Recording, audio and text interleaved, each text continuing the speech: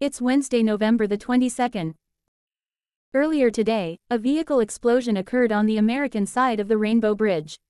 The FBI are currently investigating, and all 4 border crossings, between Canada and Western New York, have been closed until further notice. As the situation is fluid, if you needed to make a trip stateside, either make alternative arrangements, or continue to check online for bridge closure updates. Highway 405, which connects the QEW to the Queenston-Lewiston Bridge, has also been closed. Use the Ontario 511 app to get real-time highway updates around Niagara and across the province.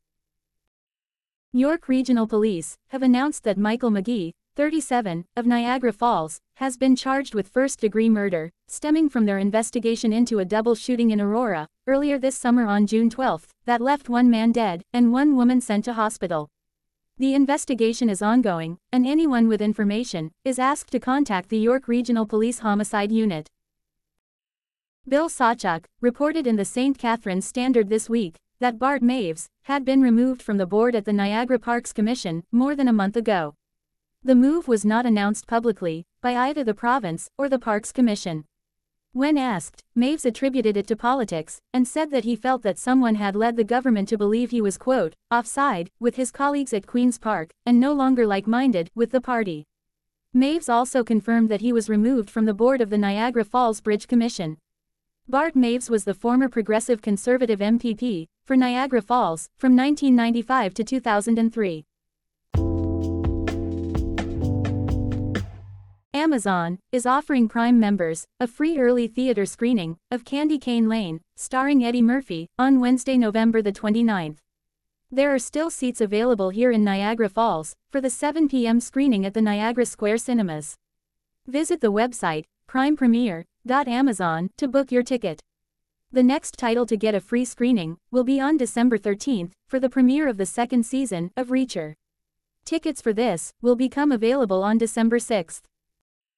The Chippewa Lions Club is hosting a free pancake breakfast with Santa at their community hall, 3970 Welland Street this Saturday, November the 25th, from 9 a.m. to 11:30 p.m. The kids will also have the opportunity to have their photo taken with Santa.